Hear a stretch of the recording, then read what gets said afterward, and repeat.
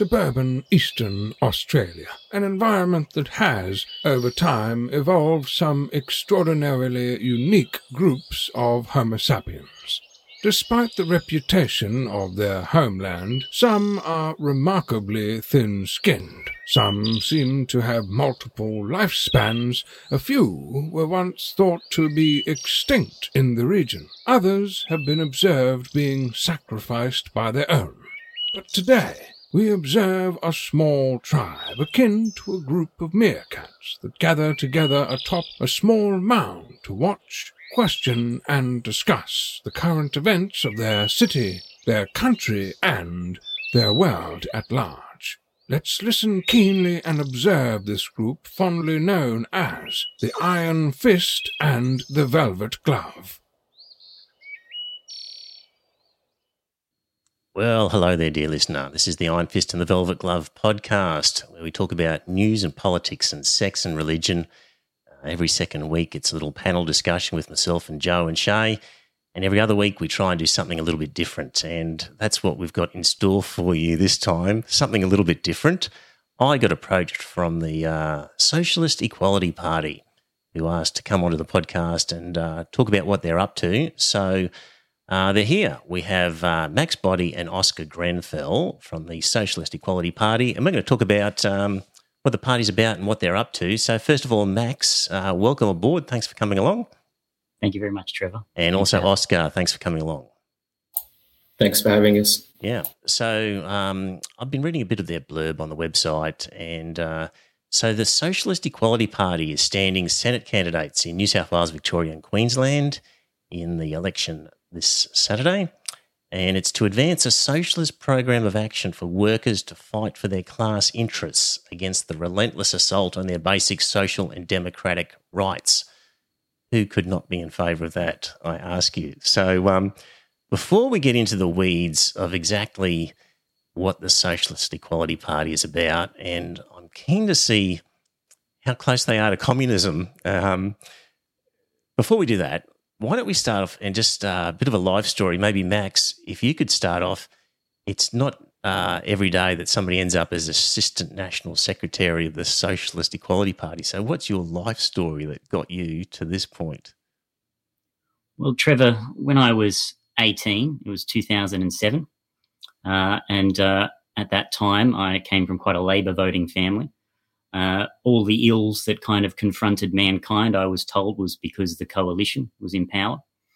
And so in 2007, as with a whole other layer of young people, I voted for Kevin Rudd. I voted on the basis that he would end the wars in the Middle East, that they would stop the imprisonment of asylum seekers, and that it would improve, dramatically improve the conditions of Aboriginal people in Australia. All of which didn't happen.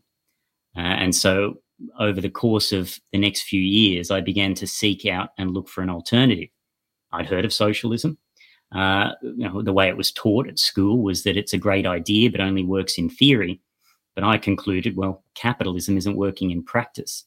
And so then at university in 2010, I met the International Youth and Students for Social Equality, which is the student arm of the Socialist Equality Party. And they explained to me that the way forward is for international revolutionary socialism. Above all, explain that the conditions facing the Aboriginal working class, that of asylum seekers, was a class question, and that the way for that to be resolved, as I said, was through the working class taking power. It also offered an internationalist perspective that the problems facing mankind could not be resolved within a single country, but through the unity of the working class across continents and an ending of the nation-state system of which capitalism rests. So that was the process in which I came into contact with the party.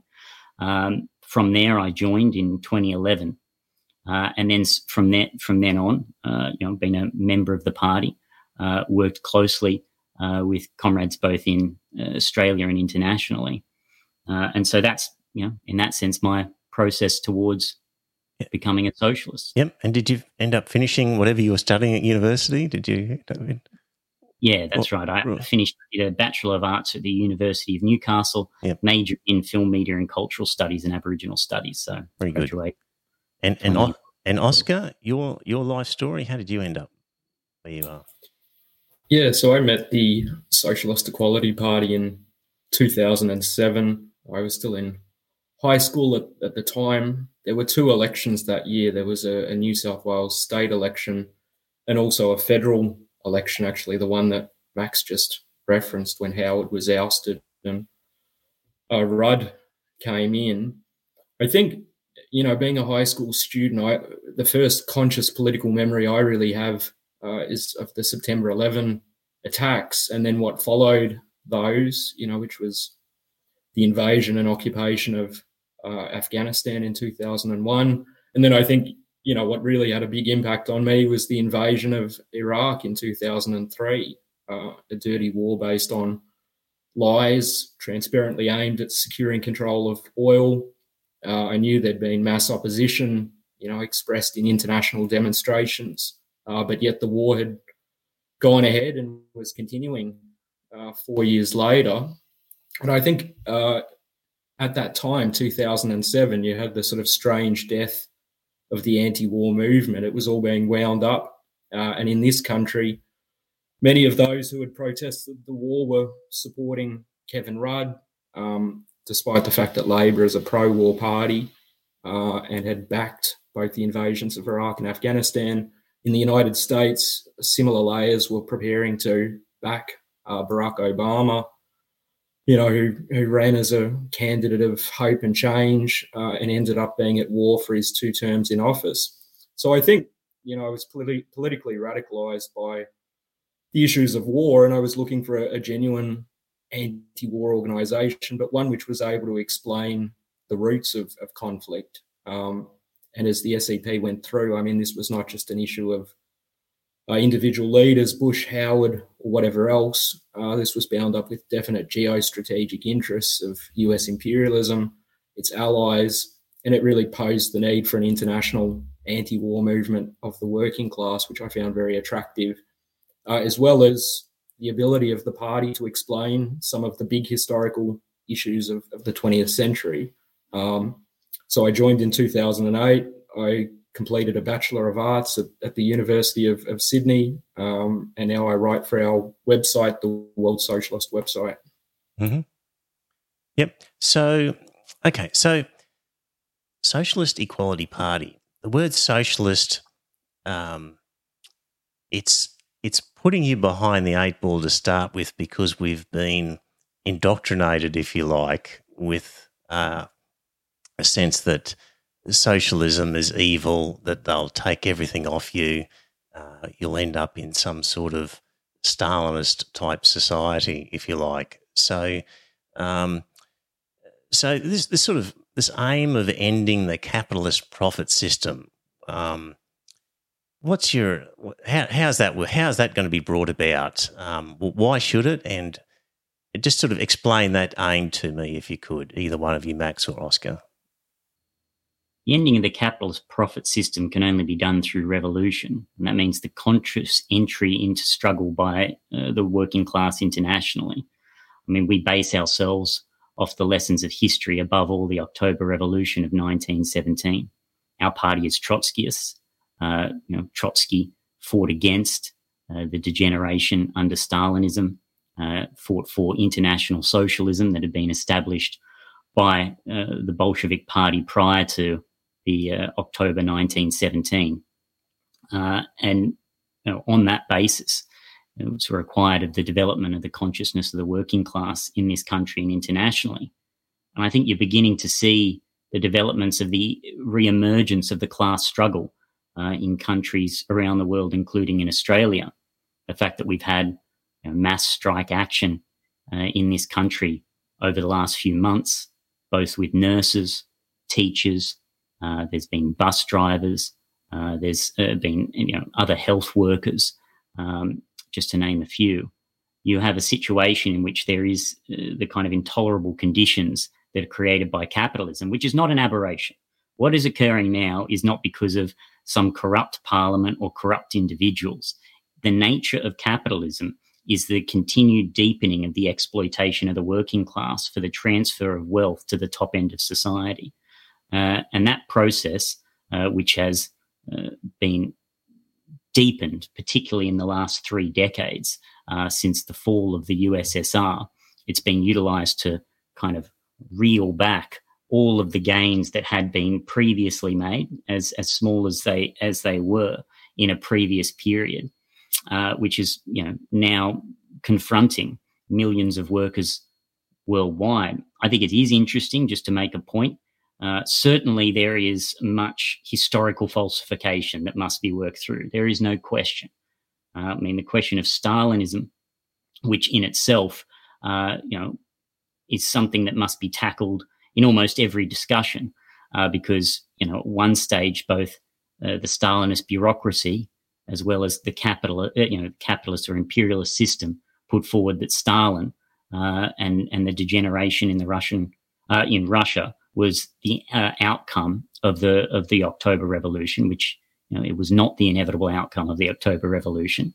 And as I said, Trotsky and the left opposition proves that. But there is now, I think one can say, a renewed interest in these essential questions. There have been some polls recently, certainly in 2018, I think it was in Australia, there was a poll that showed that young people, particularly millennials, nearly 60% were in favour of socialism. In the United States, in which anti-communism is essentially a state religion and has been for decades, there has been a continued rise in hostility, above all, to capitalism. I think, again, it was last year there was a statistic around 60% of the respondents said that they were hostile to capitalism. So certainly there is no question that there is a history that needs to be clarified. But I think, as Oscar said about his development towards the party, it was the same with mine. It was the clarification of those essential historical questions. What is socialism? What is communism? What was Stalinism? Which certainly is what we fight to do, and in all of our discussions with workers, young people, and those that we're speaking to. And as I said, look, the other aspect I'll point to with the question of capitalism is that it also leads to war, to world war. It was capitalism that gave rise to the wars at the beginning of the 20th century, the First and Second World Wars, and it's now capitalism today, led above all by US imperialism, but supported by its allies in Europe and Australia, that is now pushing for war against Russia, but also China, which could very much lead the world to nuclear catastrophe. So that's to begin to answer the question. So how far, when you talk about sort of breaking down the capitalist system, I think many people would look at, say, the billionaires that are roaming the planet at the moment with far too much power as a dangerous phenomena, and something must be done. But they would also see, small to medium business as capitalism that is a good thing, if you like. So in your mind, when you say sort of breaking down that capitalist system, how far are you breaking it down? Clearly you want to, I guess, remove billionaires, but do you want to remove small to medium business as well? Is everything owned by the state? Is a Scandinavian style of democratic socialism good enough? I'm interested in how far you guys are prepared to go along there. I can make a couple of points on that if you'd like. Just quickly, I'd like to just make a couple of brief points on your previous question. The issue of why socialism? Well, because capitalism is in a massive breakdown and is heading towards catastrophe. What have been the experiences of the past 2 years? We have a global pandemic, which has claimed more than 6 million lives officially, based on excess deaths. The best estimates are that 20 million people have lost their lives in the space of 2 years. That's a death toll that's really only comparable to World War, and this was entirely preventable. I mean, governments around the world have rejected the necessary safety measures to eliminate transmission, to end the pandemic, because such measures would interfere with production and the profit-making activities of the corporations. We've seen that here with the let-it-rip policies embraced by Labor and the Liberals, especially since December. But what's been revealed is really the incompatibility of the most basic social interests of working people, including to health and life itself, with a society dominated by corporate profit. As Max referenced, we're 3 years into a pandemic, and now we have the threat of nuclear war. I mean, you have an active shooting war in Europe, which is not a regional Eastern European conflict. It's a US-NATO proxy war directed against Russia, and there's a very real threat that this will involve nuclear weapons. So there are enormous crises that confront the working class: war, unending pandemic, authoritarianism, and also the onslaught on social conditions. I see in the chat there's reference to the cost of living, which is just completely unbearable for millions of ordinary people. So I think the question, under these conditions is really which class rules society and in whose interests is society organised. What we put forward is a socialist perspective, and what that means is the working class, which produces all of society's wealth, democratically controlling it, allocating it to meet social needs, not private profit. In terms of concrete policies, certainly we advocate placing the banks and the major corporations under public ownership and democratic workers' control. We think they should be run for the benefit of society, not to enrich Jeff Bezos, Elon Musk, and their counterparts in this country. But in terms of small, just if I could just interrupt, so things like major mining companies, banks, I don't know, the very, are you talking just the very large companies here, or are you also talking the smaller ones that are maybe 50 or 100 employees? Like what are, where does it stop? Where do you say, it's okay for that sort of limited form of capitalism, and where does it become something where the working class has to take ownership of it, if you like? Yeah, well, I mean, returning to the Russian Revolution, I mean, what Vladimir Lenin, the leader of the Bolsheviks, raised was the necessity for the commanding heights of the economy to be placed under the control of the working class. So you're talking about the massive banks, which really dominate the world's economy, the enormous corporations, certainly mining, logistics, telecommunications, and the like, as well as large-scale industry. But we're not talking about, the government taking over corner stores or even medium-sized businesses. Mm-hmm. And I think, in terms of the plight of small business owners, under the profit system, they face enormous difficulties. I mean, they're constantly squeezed by the banks. If they want credit, they're charged massive interest rates.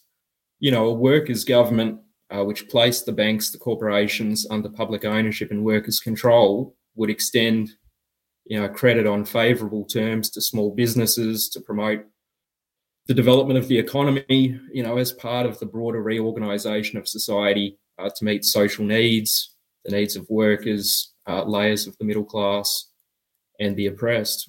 So how would you transition from a situation where these large corporations, mining companies or whatever, are owned by a number of shareholders, but a billionaire owning a lot of the shares, but also lots of individual shareholders? How do you transition ownership to the working class, if you like, out of the hands?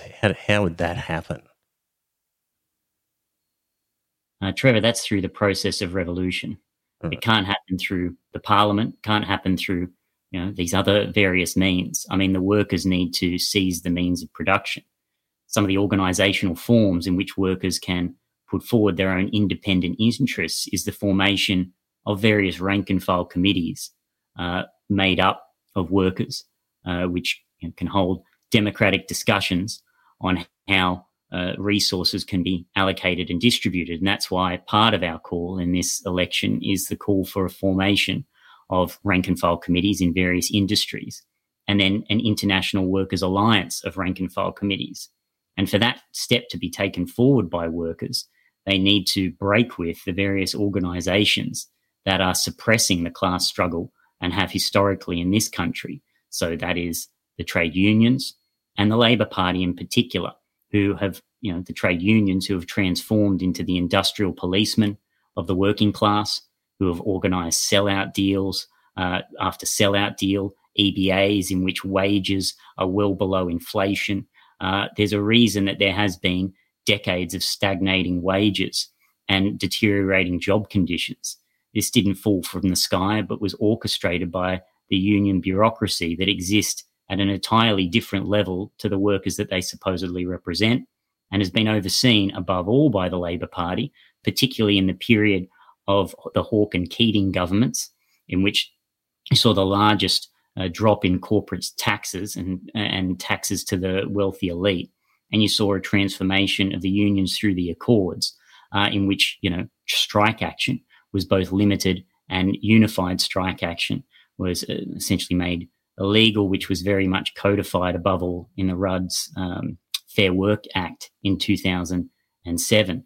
So, in terms of the process, I mean, these independent rank and file committees take control of the means of production through, conscious revolution. It can't be done, through parliament or a vote or, a process like that.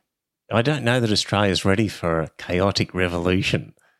Like, things have to be really bad in a country, really bad, before people are ready for a revolution, I would have thought. I just think you're so far away from people being ready for that sort of thing.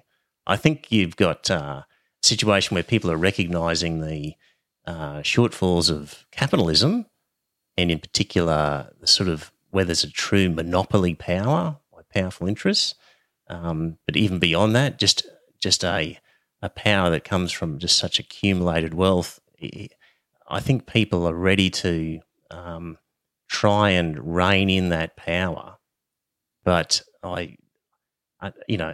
things are too good in Australia for the majority of people. And I know, there's any number of people finding it tough now with cost of living, etc.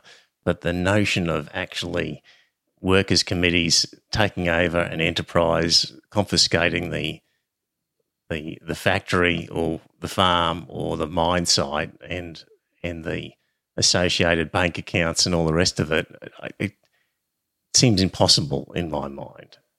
I mean, that's been the dominant ideology in Australia for, since Federation, Australian exceptionalism, the idea that Australia is somehow accepted, the exception to the international developments and rules that are being carried out. I mean, the truth of the matter is, far from, I think, Australia being this great lucky country, the majority of Australians are facing, as I said, intolerable working conditions and a situation in which making ends meet is becoming more and more impossible.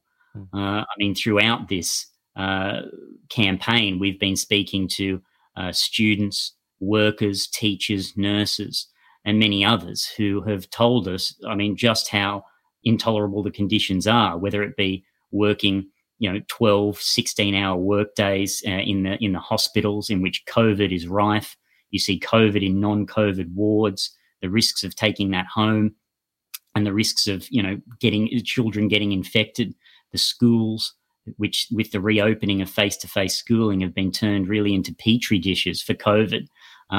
We spoke to one respiratory laboratory researcher who said that it's safer in his workplace than it is at home because his children are more likely to bring COVID home than he is, working in a lab that deals with respiratory diseases.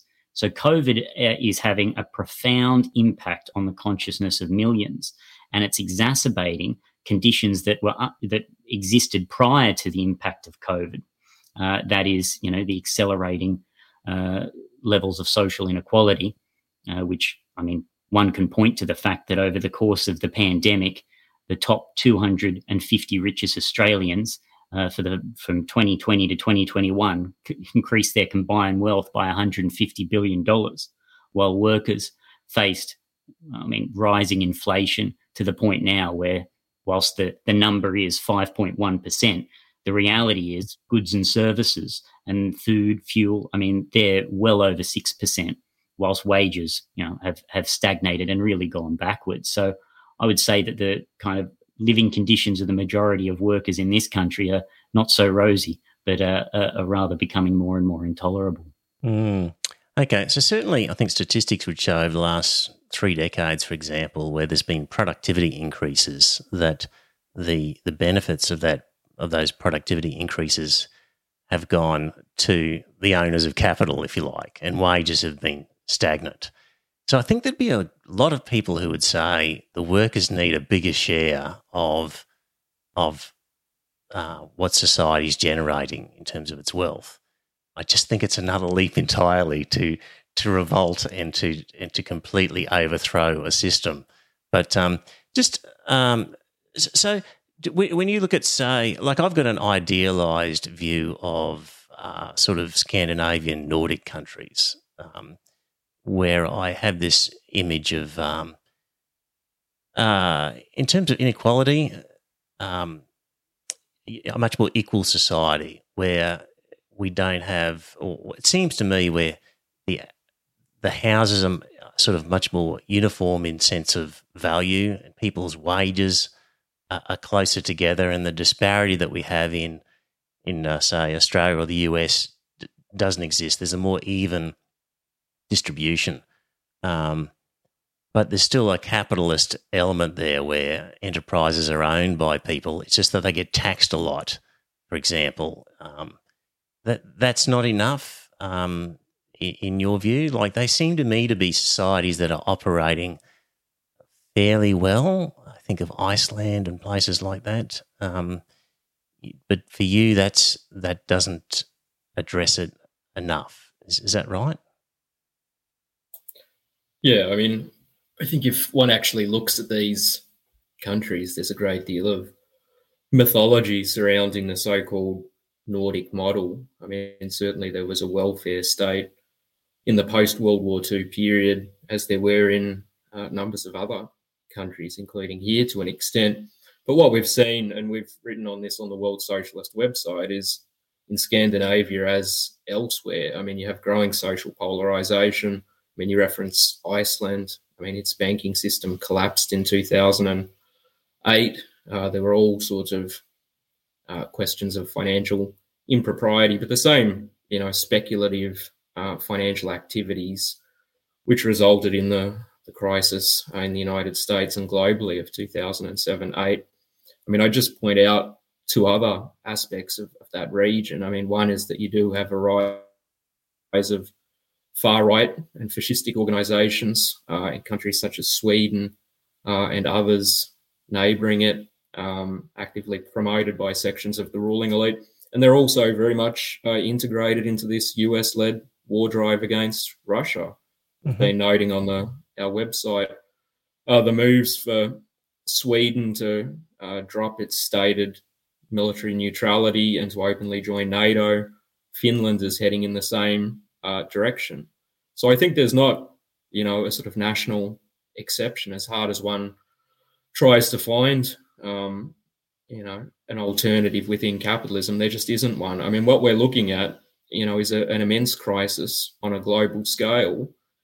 And we're warning that if you look at what's taking place and the experiences of the 20th century, there are really 2 solutions. The capitalist solution is world war, a turn to fascism and authoritarianism, which we're also seeing in many countries.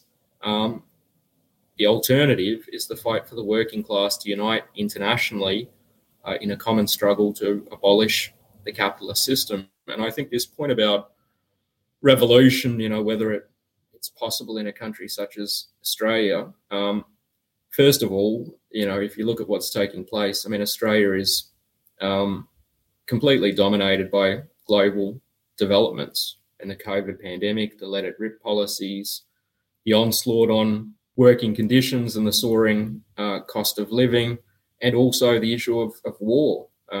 Australia has actively supported the US-led war against Russia, and it's also on the front lines of the preparations for conflict with China.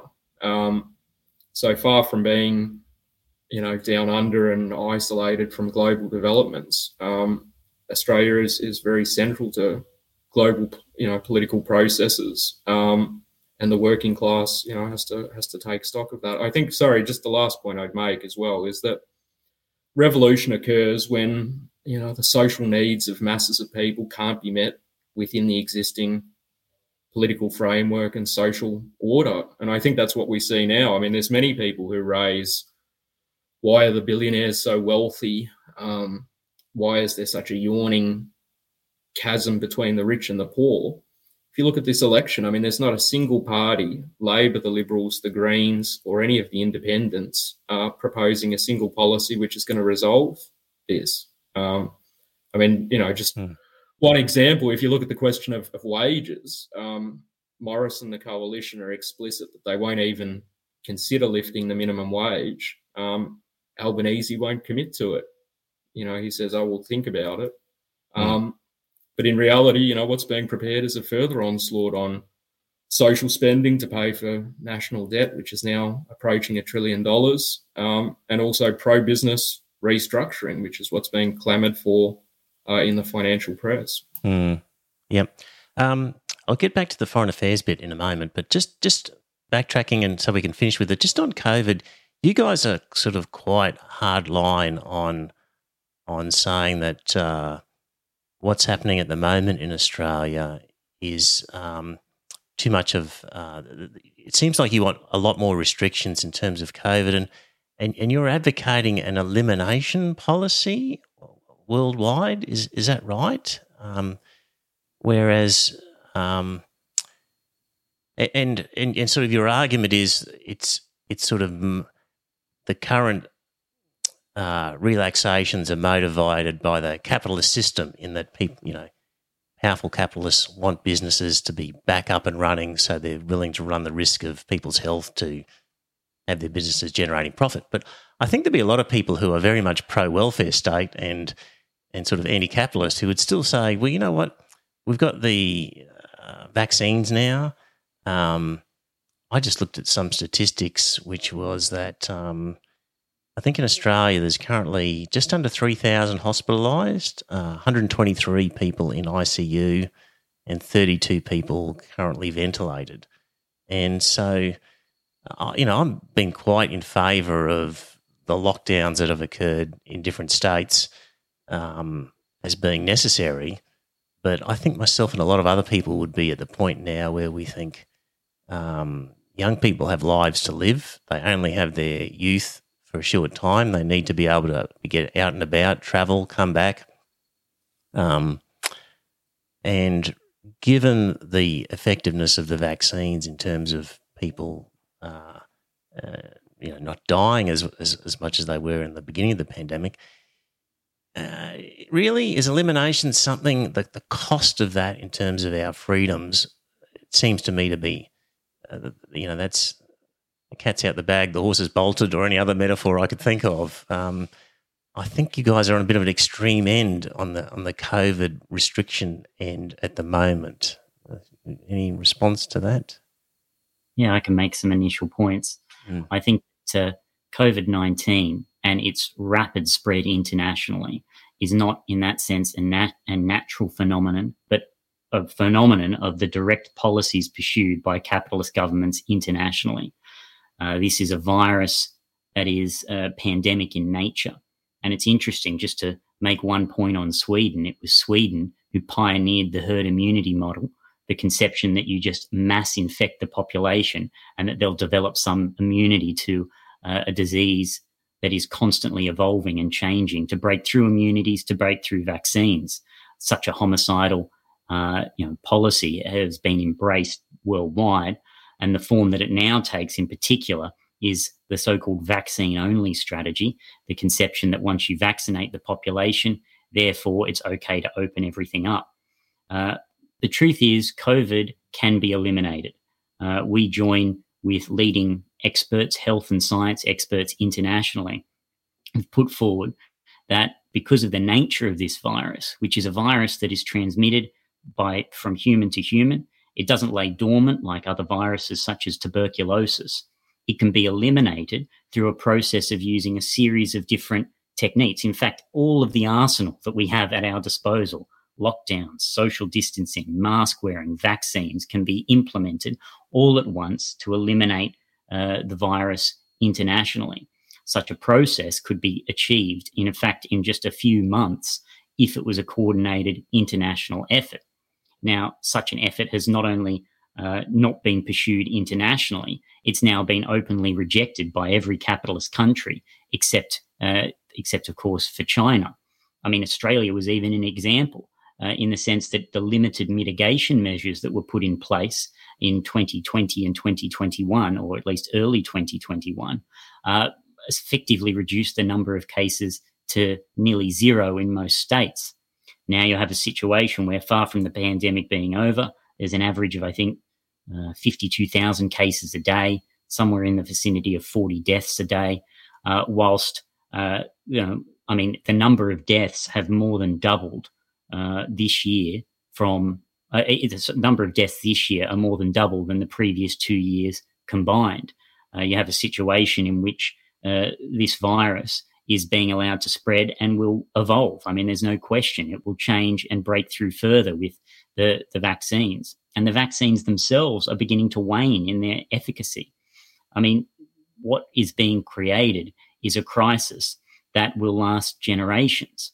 The other impact of the COVID-19 virus is long COVID, which there's only preliminary evidence about, but even that evidence is damning, and that evidence shows that people who get COVID-19 can suffer long COVID symptoms for months, potentially years, potentially the rest of their life. Even if they caught it and they had no symptoms, you can still get long COVID.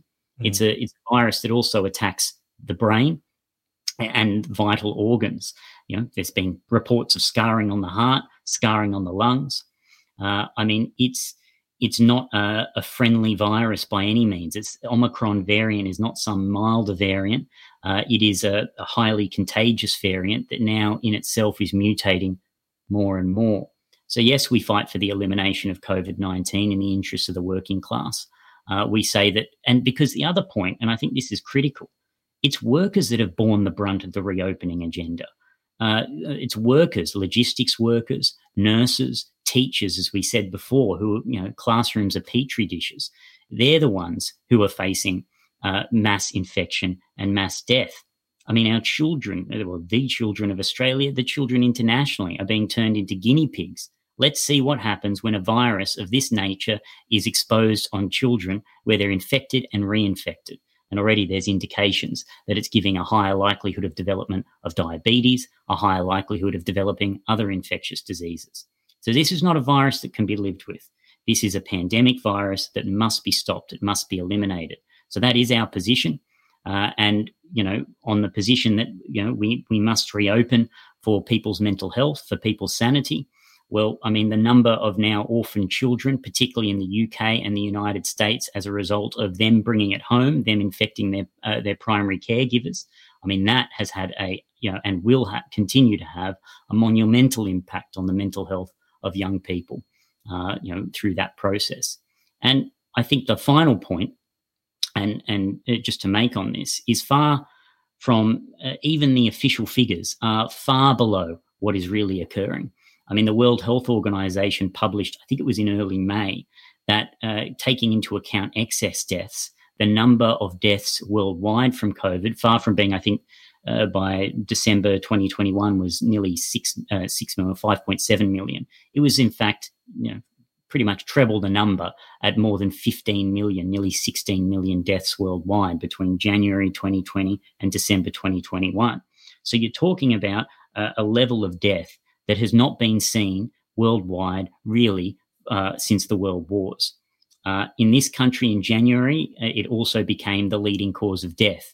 It's also exacerbated the crisis in the hospitals, in which people are dying of diabetes at a higher rate, of cancer, of dementia and other things that as a result of the overworked hospitals. So, those are just some of the points I'd make in regards to our fight for elimination. And really, what has the capitalist governments worldwide proven? They've proven that no level of death is unacceptable for the continued profits of the rich. Because after the lockdown, they promised and paid out literally trillions of dollars worldwide to big banks and corporations, the pumping of more money into the financial system that now has to be paid back by forcing workers back to work. And if you want, in that sense, if you want an example of what Marx said, that all profit is result of the extraction of surplus value of the working class, well, that's why everything must be reopened in order to make sure that that money is paid back for by the working class. So I'll make those initial points. Yeah. Oscar, do you want to add to that? Or Yeah, I agree with what Max has raised. I think the question of the extent of death in this country is not widely known because it's barely reported. I mean, we've got a couple of figures here. I mean, if you look at the entire pandemic, so more than 2 years, there's been 7,872 deaths. 5,572 of those have been this year. That's 4.5 months. So you're talking about an average of more than 40 people dying, every single day of 2022. The past week, there have been 307 deaths, which is up. That's an average of 44 a day. And if you look globally, I mean, the United States, the official, where, many of the let it rip policies have been really pioneered, that the death toll there is now 1 million officially. But, in terms of excess death, again, it's probably many times over. So I think what we've seen with the pandemic is really an attempt on the part of the capitalist ruling elites to condition the population to accept, mass illness, mass death. And the point that Max raised, about new variants is very apposite. I mean, what we've seen for the past 2 years is, generally every 5 months, I believe it is, you have the emergence of a new variant. We're due one now. And there's no reason to think that the next variant will be benign or whatever else. There's every possibility that it will be vaccine resistant, as Omicron partially is. And so you have the prospect of really a pandemic in perpetuity. Workers, students, young people being told that they have to accept the daily risk of catching a potentially deadly virus. That's no sort of freedom or whatever else as it's presented in the corporate media. Really what it is, freedom for the capitalists to exploit workers and to ensure that, they can make as much profit as possible. And that's the agenda really of all of the parties standing in this election. That's why the pandemic is never mentioned by Morrison, Albanese, the Greens, really any of them. They all support, this live with the virus line in the interests of the corporations. And the corollary, just the last point, the corollary of that, and it's very clear if you read the Australian Financial Review, the Australian and the like, is that we need to reopen the economy, keep it open no matter what happens, and then we need to restructure. So we need to deepen the, offensive against workers' conditions, workers' pay. That's really what's on the agenda. And I think we mentioned earlier, I mean, an aspect of this is that vast sums have been handed to big business through the course of the pandemic. In this country, it's more than $300 billion. You have a national debt approaching $1 trillion. Now the issue is who's going to pay for it. And, the capitalist response is that it has to be workers, young people who are made to bear the brunt of this, which we reject entirely. So it seems to me if you want to have elimination, you have to have a return to some very heavy lockdown type arrangements that we've experienced previously. Is that part? Obviously masks and other things, but is that what you're advocating? can make a couple of quick Yep. points. I mean, I think, there's the issue of lockdowns, but there are many other, weapons to combat COVID. One of the most basic is that you need a mass testing system which identifies who is infected and where the virus is transmitting. What we've seen really over the past 5 months is that governments lifted all restrictions in December when Omicron had already arrived in the country. They knew that the overwhelming number of cases would just crash the PCR testing system, which they welcomed. And now you really don't have any testing, tracing whatsoever in this country. So we can give you the official figures of infections, which are stark, many days more than 50,000 a day, but really no one knows how widespread the virus is. And I think the reason for that is that, this is spreading at workplaces, it's spreading at schools. They don't want people to know about that because they want to keep these places open. So if we had, universal testing, high quality contact tracing, universal masking with N95 masks, that would rapidly cut the transmission. And then, yes, lockdown measures where required, certainly the turn to online learning when there's transmission. We say you can't risk one child dying of COVID. It's completely unacceptable from the standpoint of, the interests of ordinary people. And, the lockdowns we advocate would include shutdowns of non-essential businesses, which was never carried out in this country. But, we insist that would require full compensation for affected small business people, along with workers who are off their job, and for parents. And again, the issue comes back to the question of who controls society's wealth. There's plenty of money there. The billionaires, I think Max has the figures, the billionaires have made more money over the past 2 years than ever before. If that wealth was, reappropriated and controlled by the working class, lockdowns and other measures would be entirely viable with full financial assistance for those affected. Okay, so let's talk about tax. So while we wait for the revolution, what sort of tax, in sort of both income, wealth, inheritance? I don't know. What have you got on your wish list in terms of changes to the taxation system? Max, you want to go with that one? Sorry, I think I was just having a mild technical problem. No worries. Firstly, we do advocate for mass taxation of the wealthy, both income and wealth tax. These would be part of various transitional demands. The point that we make clear, I think, in our election campaign is that, one can say, wait for the revolution. We do fight for votes, fight to get in, but our role, if we got into the Senate, into Parliament, would be to expose all the kind of, grubby backroom deals that are organised in one form or another. And we would put forward various demands, including, mass tax. One could conceive of a number of different ways. 100% tax over, every dollar earned over $1 million or something like that. These are the type of positions we would put forward and advocate. But such a program, such a policy is not going to be able to be implemented, as I say, through the parliamentary system in one form or another.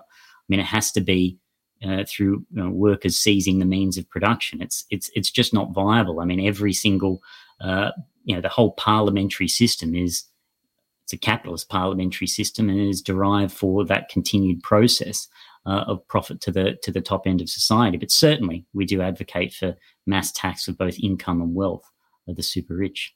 So you think it would be easier to organise a workers' revolution where they're seizing the means of production rather than organising people to vote for a socialist equality party or similar to vote for massive tax changes? You think the revolution is more likely and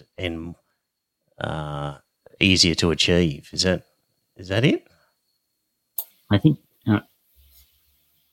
just it's not a question of what's more likely or not more likely. It's what the only way forward. I mean, there's not a kind of middle ground or other option. You have capitalist barbarism and mass austerity, or you have revolution. I mean, the way forward, as I said, I mean, it's only possible through that process. So I guess in that sense, one can say, oh, we'll advocate for super tax on the rich. I mean, look, that's been a position that may have been put forward at one time or another. But certainly, I mean, it's just not possible. I mean, maybe Oscar can make some more points. So.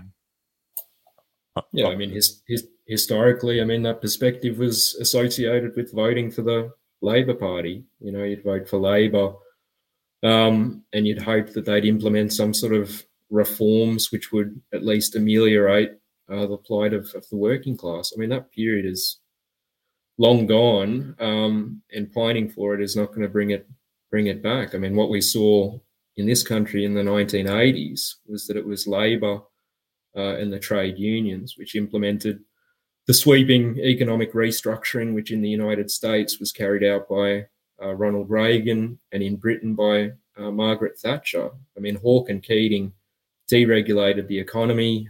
They presided over the destruction of hundreds of thousands of manufacturing jobs, and they set in place really the union-enforced architecture for a continuous suppression of wages, onslaught on conditions, which is carried through to the present. Now, that wasn't an accident. I mean, that was the logical culmination of the nationalist and pro-capitalist policies of or program of Labor and the trade unions. I mean, what we've explained is that we now live really in an era of globally mobile capital. Production itself is being globalized, and a perspective of an earlier period of placing pressure on nationally based governments, corporations to extract certain social concessions is finished. If that was done in any one place, they just move production elsewhere. And that's also found expression in just the complete transformation of the Labor Party. I mean, you really can't make a serious argument that this party has anything to do with the interests of the working class. I mean, what's Albanese said in this election campaign, Labor would ensure productivity. It's almost like a mantra. What does that concretely mean? It means intensifying the exploitation of the working class, doing everything to boost corporate profits. And the trade unions have signalled and demonstrated through decades of experience that they'll enforce this agenda. We could go on with different examples, but I think, the perspective of sort of national reform is over. That finished long ago. It wasn't just here. It's a universal process. You've got New Labor in Britain. The Democrats have severed any connection with social reform. And so the question is, the working class building a political movement on a new foundation. We say workers can only advance their interests based on an international perspective aimed at uniting their struggles around the world. I mean, the working class is an international class. It faces the same issues everywhere, and it has the same fundamental interests. But you're quite pessimistic, though, about the working class being harnessed to make change through the parliament. It seems to be. You don't see that as a possibility, really. It's not the working class; it's the parliament. Right, but if the working class, if the majority voted for enough people, you could transform the parliament into a parliament for the working class. But you don't see that as possible. It seems you don't see a bunch, the Socialist Equality Party and similar parties getting enough votes to have power in the parliament and bringing about the change into a society that you would like. It seems to me you don't see that as possible. No, we think that's very unlikely. I mean, certainly we stand in the elections, but we do so from the standpoint of raising the fundamental issues that confront the working class and seeking to develop its political. But if you can convince, if you think you can convince people to revolt and forcibly take the means of production, that would be a harder argument than convincing them to vote for people like you to do it through gradual change through the parliament. I would have thought. I think the point is that parliament is a capitalist institution. I mean, people vote once every 3 years to decide which of the capitalist parties will oversee their exploitation. Workers don't get a vote on whether they're going to get the sack, have their wages cut. And really, what we're seeing is it's always been a capitalist democracy, one geared towards the interests of the banks, big business. But even bourgeois democracy is decaying. I mean, the parliamentary framework is breaking down. Our party was federally registered for many years. We were deregistered just prior to this election because Labor and the coalition came together to pass anti-democratic electoral laws, tripling the number of party members. A party required to be registered under conditions of the lockdowns and the like. One could cite many other examples. Frankly, if the SEP and its candidates were elected to Parliament such that they could form a government, Parliament would be shut down and the state would intervene. I think just on this issue of pessimism, we're not pessimistic at all. I mean, what we see is that the working class is being propelled into major struggle. We're seeing that internationally and also the first signs of it here. And actually the ability of Labor and the trade unions to contain social opposition is now very limited. I think many people recognise that there's no difference between Labor, the Liberals, the Greens and the like. So our perspective is that not to wait for a revolution, but that the working class needs to build its own political movement. At this point, it's completely disenfranchised. And we say a leadership needs to be developed within the working class ahead of the outbreak of mass struggles to take those forward and provide them with the socialist perspective that they require. Yep.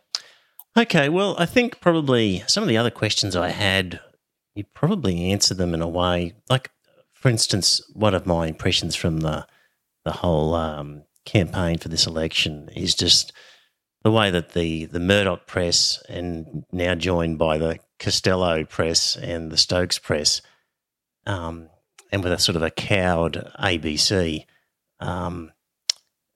really our culture is dominated by the agenda that those people set, and we're really suffering from not having a good, strong, independent media that's allowing and encouraging the sharing of ideas properly.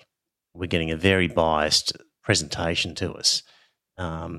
So I was going to ask you, what's your solution? But I guess you would say, well, those media companies are just then owned by the people, and that solves that.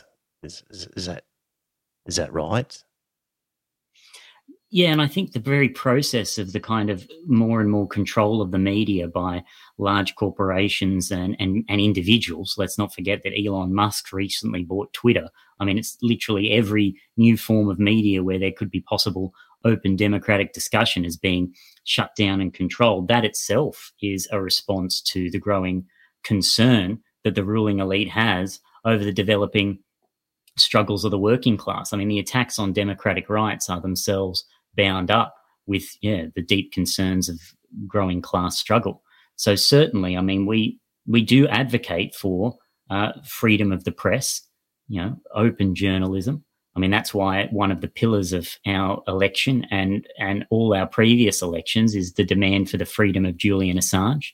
I mean, if you want to talk about the personification of the assault on journalism, the assault on the truth, one only needs to look at Assange, who exposed the crimes of the United States and now is paying for it by being imprisoned in Belmarsh prison, the Guantanamo Bay of the UK, in which he's being effectively tortured, not given anywhere near anything that resembles a fair trial, more like the Star Chambers of old, and is being charged under the Espionage Act, which, if if extradited and convicted in the US on espionage, then that would mean that effectively any publication that published any of the findings of WikiLeaks could be similarly charged under such circumstances.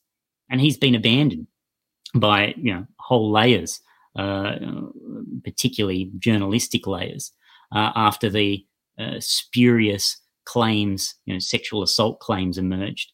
It was never charged, but he was abandoned by a whole section of not only journalists but layers of the upper middle class, parliamentarians, and effectively opened the doors for the conspiracy that was organised by the Australian, the UK, the Swedish, the Ecuadorian, and above all the United States government for his extraction from the Ecuadorian embassy and now in prison in Belmarsh. So, I think our fight for the freedom of Assange is intimately bound up with the question of democratic rights and the question of free and open journalism. China, thoughts on China? Just another capitalist system by another name? Or how do you talk about China to people? What's your thoughts on China? Well, we don't support the CCP. China is a capitalist country. China has, I think, the second largest number of billionaires in the world through the super exploitation of its working class. That being said, we also don't support the anti-Chinese rhetoric that has developed in this country, above all, a product of the United States, who is seeking to drive to war against China, as it is with Russia. And this type of rhetoric is utilised to soften the population up, or an attempt to soften the population up for the question of war. That's what's behind the developments recently in the Solomon Islands, in which the country organised a security pact with China. Supposedly, Australia, the Australian government defends sovereign nations, but when it comes to the Solomon Islands, when it interrupts the geostrategic interests of the United States and Australian imperialism, then it becomes, as Penny Wong said, the greatest security threat since the Second World War. So I just make the point: we don't support the CCP, we don't support the Chinese regime, but we don't support the anti-Chinese rhetoric and the drive to war against China. We fight for the working class of China to unite with workers across the Southeast Asian region, across this whole Pacific region, in a struggle, above all, against their own government, which acts in the interests of the wealthy elite. And the other point I'll make on China, it is one of the slanders that is now coming out, and one of the, particularly around COVID, is the real assault on China's zero COVID policy.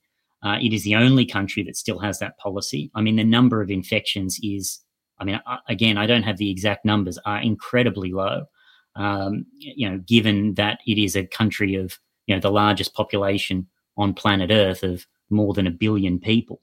And there is demands, particularly in financial circles, for the complete reopening of the country, which would be, one can say devastating, and that's almost an underestimation. We're talking millions upon millions, hundreds of millions of infections, hundreds of thousands of deaths by conservative estimates. So certainly the Chinese government and China is not a communist country and is not someone that we support. But as I said, the anti-Chinese rhetoric is certainly also not what we support. Oscar will try to make some more points on that. I think those are the main points. I think, again, these are very complex historical issues, and obviously we've got limited time. There was a revolution in China. It did entail a significant social transformation, but it was deformed from the outset. It was led by the Stalinists, who based themselves on a nationalist perspective. It was very much based within the peasantry rather than the urban working class. And if you look at what's taken place in China, really beginning with the capitalist restoration, which started in the 1970s, again, it demonstrates that the Stalinist parties, such as the Chinese Communist Party, are not the real representatives of socialism, of communism. They express the interests of a privileged bureaucracy. I think just the other point, so we advocate the development of an independent socialist movement of the working class in China and elsewhere. But I think the point about opposing the anti-China chauvinism, which is being whipped up here, is really critical. I mean, you mentioned the role of the press. Really, for 5 or 6 years now, we've had just an endless stream of anti-China rhetoric, claims about foreign agents and Chinese students being maligned as such. Really a return to the McCarthyism of the 1950s, and not just confined to the Murdoch press, but very much embraced, championed by the small L liberals at the ABC, Nine Media, formerly Fairfax, and the like. And I think, what we're warning is that this is a wartime atmosphere that they're seeking to whip up. I mean, behind the backs of the population, Australia has been placed on the front lines of very advanced US preparations for conflict with China that began under the Gillard Labor government, a Greensback government. It's continued under every government since, and it's a policy that's, again, universally supported among Labor, the Liberals, and the Greens. So we're raising, the necessity for an international anti-war movement of the working class to counter this, and we're warning that the war drive has nothing to do with democracy or what Morrison is now speaking of, beating back an arc of autocracy. This is about securing the global geopolitical and economic dominance of American imperialism against, Russia and China, which it views as its primary threats. And the Australian ruling elite, which has its own predatory interests in the Asia-Pacific region, is fully on board with that agenda, which does threaten nuclear war. So there's always a sense that socialism goes hand in hand with authoritarianism. I mean, that's the sort of knee-jerk reaction by the public is that if you've got socialism or communism, then you've also got authoritarianism. Are there any examples around the world that you would say are, whether we're talking, I don't know, Venezuela or other places at different times in history where they've got close to a sort of an idealised socialist system without the authoritarian black mark associated with it? Any examples in history where you could point to people and say, look, this place at this point in time was kind of getting there? The only successful socialist revolution in history was the October Revolution in 1917. There you had the beginnings of the establishment of a workers' government, democratic control over the banks, corporations, factories. It was a system that, just to try and give an example of what occurred in Russia, at that time, this was a backward country, largely based on the peasantry. You had an illiteracy rate of about 90% of the country. In 10 years, that the literacy program that was implemented turned that around. So it was, in fact, the opposite. So rather than 90% illiterate, you had 10% illiterate. You had a situation in which workers, and particularly were given, female workers were given the right to maternity leave, the right to an abortion. There was the abolition of the death penalty for homosexuality. I mean, these type of things, we're talking 1917, didn't occur in any of the, so-called developed capitalist countries for literally decades later. And now, as you can see with Roe versus Wade in the United States being, repealed, even the basic right to an abortion can be removed under a capitalist system under certain conditions. I mean, the fact is, what was established in Russia was, progressive to the highest level. In fact, it was such a world historic event that in fact influenced all of the developing struggles and strike action and fight for change by workers across the world, including in this country, which led to the establishment of welfare states. There are many examples in that period of time. I mean, the the critical factor in Russia, and I think this where, we can return to some of the fundamental questions, was that in Russia, you had socialism occur in Russia. There were not successful revolutions in other countries around Europe, including in Germany.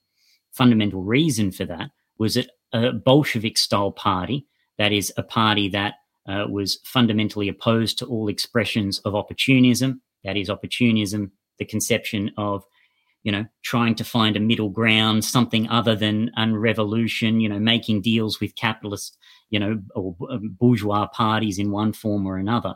That hadn't been established in other countries prior to revolutionary upsurge, which did occur in 1919 in Germany, 1921 as well as in the UK and other areas across Europe. So these revolutionary movements without a party, a conscious party at its head, then were able to be betrayed. The counter-revolution was able to move in and suppress the class struggle. The most tragic example of which was the establishment of Nazi Germany in 1933, which led to some of the greatest crimes of the 20th century. So what is required is the establishment of a revolutionary party steeped in the lessons of history prior to the outbreak of struggle. And so that's what our party fights for. And that's, one of the critical aspects of this election campaign is for, workers, young people, others to join the movement and take up this struggle for revolution. I think that's a critical aspect of our program and perspective, because you cannot, and I think this is made clear, have socialism in one country, as was put forward by the Stalinist bureaucracy, which itself was kind of a dragging up of old Menshevik conceptions. But, you can only establish genuine socialism on an international basis, and that's what we fight for. And so I know that's a roundabout way of answering your question, but these other countries, in one form or another, were not socialist. That's not saying that certainly even under the degenerated workers' state that was Stalinism, there weren't incredible achievements through nationalized property relations,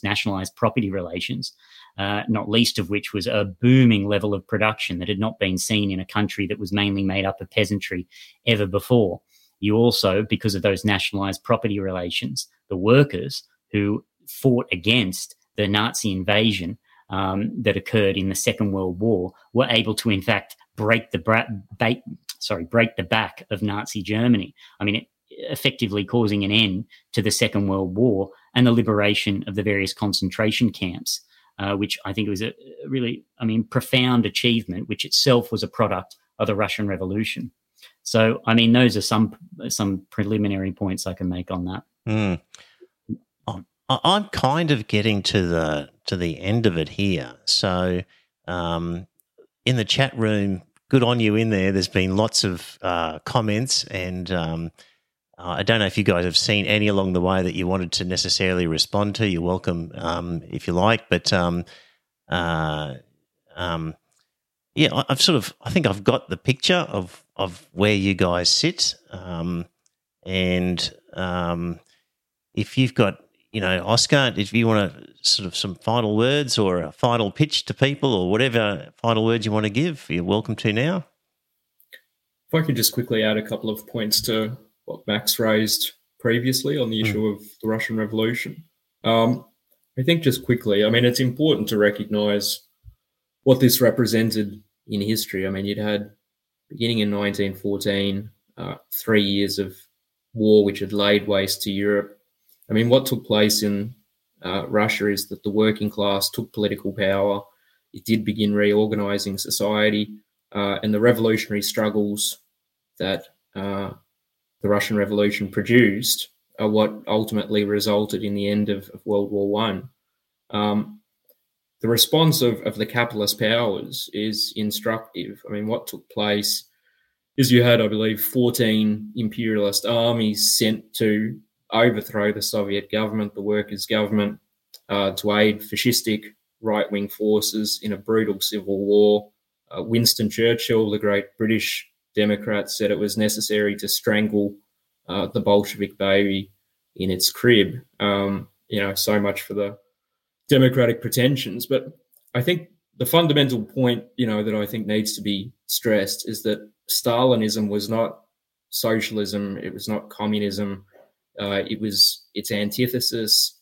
I mean, the Stalinists represented the interests of a privileged bureaucracy which emerged on the basis of the Soviet Union's isolation, its poverty, and what they put forward was a nationalist program, socialism in one country.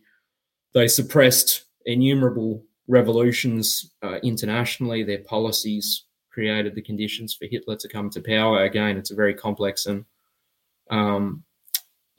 history to go through. But what we are is the Trotskyist movement, which fought against the Stalinist betrayal of the Russian Revolution and advanced the socialist and internationalist perspective upon which that revolution had been based. And I think, just the last point on that, if you want to know what Stalinism is, look at what it repressed. I mean, the Stalinists killed hundreds of thousands of genuine communists, including, above all, the Trotskyists in the late 1930s, in particular in the show trials which were again cheered on by the democratic imperialist powers. And that culminated in the 1940 assassination of Leon Trotsky by a Stalinist agent. So I think, we'd stress as strongly as we could or can that what existed in the Soviet Union under Stalin, what existed in China was not genuine socialism. It was the dominance of privileged bureaucracies that advanced a nationalist program and that ultimately restored capitalism. I think just the very last word I'd raise is that I'd encourage everyone to read our election statement and to check out the World Socialist website. We're raising the big historical issues confronting the working class. We have entered into a period of war, the threat of world war. There's the question of the pandemic, which we've reviewed.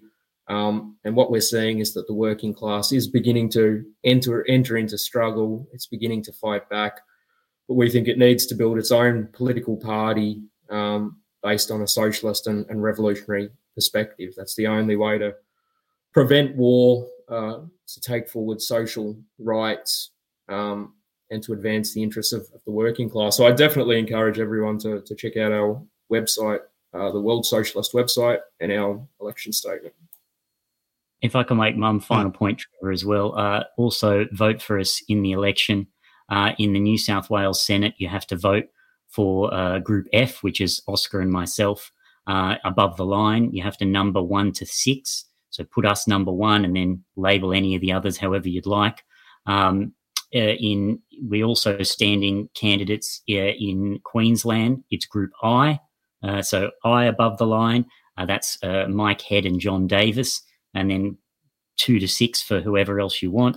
And then Group Y in Victoria, which is our candidates Peter Byrne and Jason Wardle. And in addition to what Comrade Oscar said, visit the wsws.org. And if you'd like to get directly in contact with us, you can email us at sep@sep.org.au. So you can get, ask us any questions. If you'd like more information, we really welcome any discussion or any further clarification. So thank you very much, Trevor. Very good. That's a good wrap up. So, for those who are new to this podcast, who managed to find us via this SEP sort of YouTube channel or the other little bits of social media advertising you've done in the week leading up to this, hope you've enjoyed the podcast.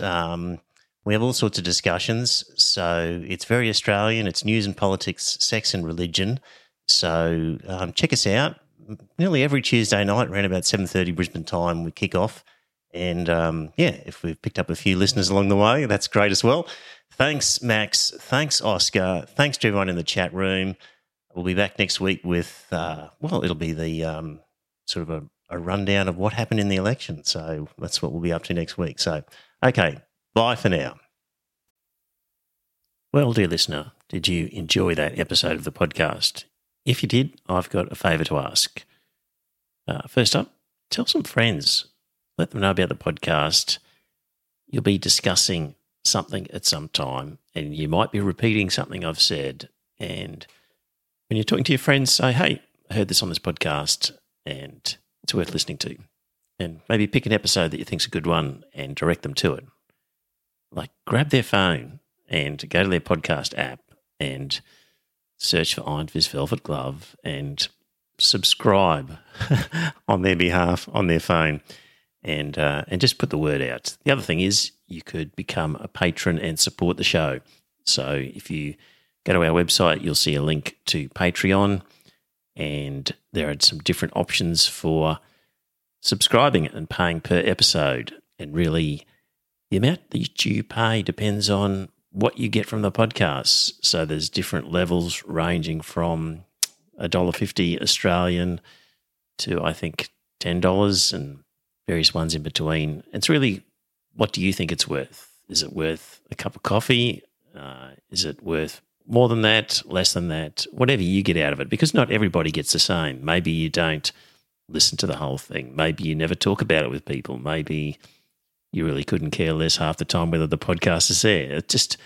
It'll be different for everybody. So if you get a lot out of the podcast, contribute a bit more. If you don't get much, contribute less. But in any event, you can subscribe there. If you don't like the idea of a regular subscription, the website has a link to a PayPal donation, so you could just do a one-off donation every now and again. So there you go. It'd be good to spread the word, get a few more listeners, and that way, look, if we ended up getting more listeners and more money, we could do maybe a second episode or more special episodes, provide some more content. So it's up to you. If you think it's worthwhile, let people know. Thanks.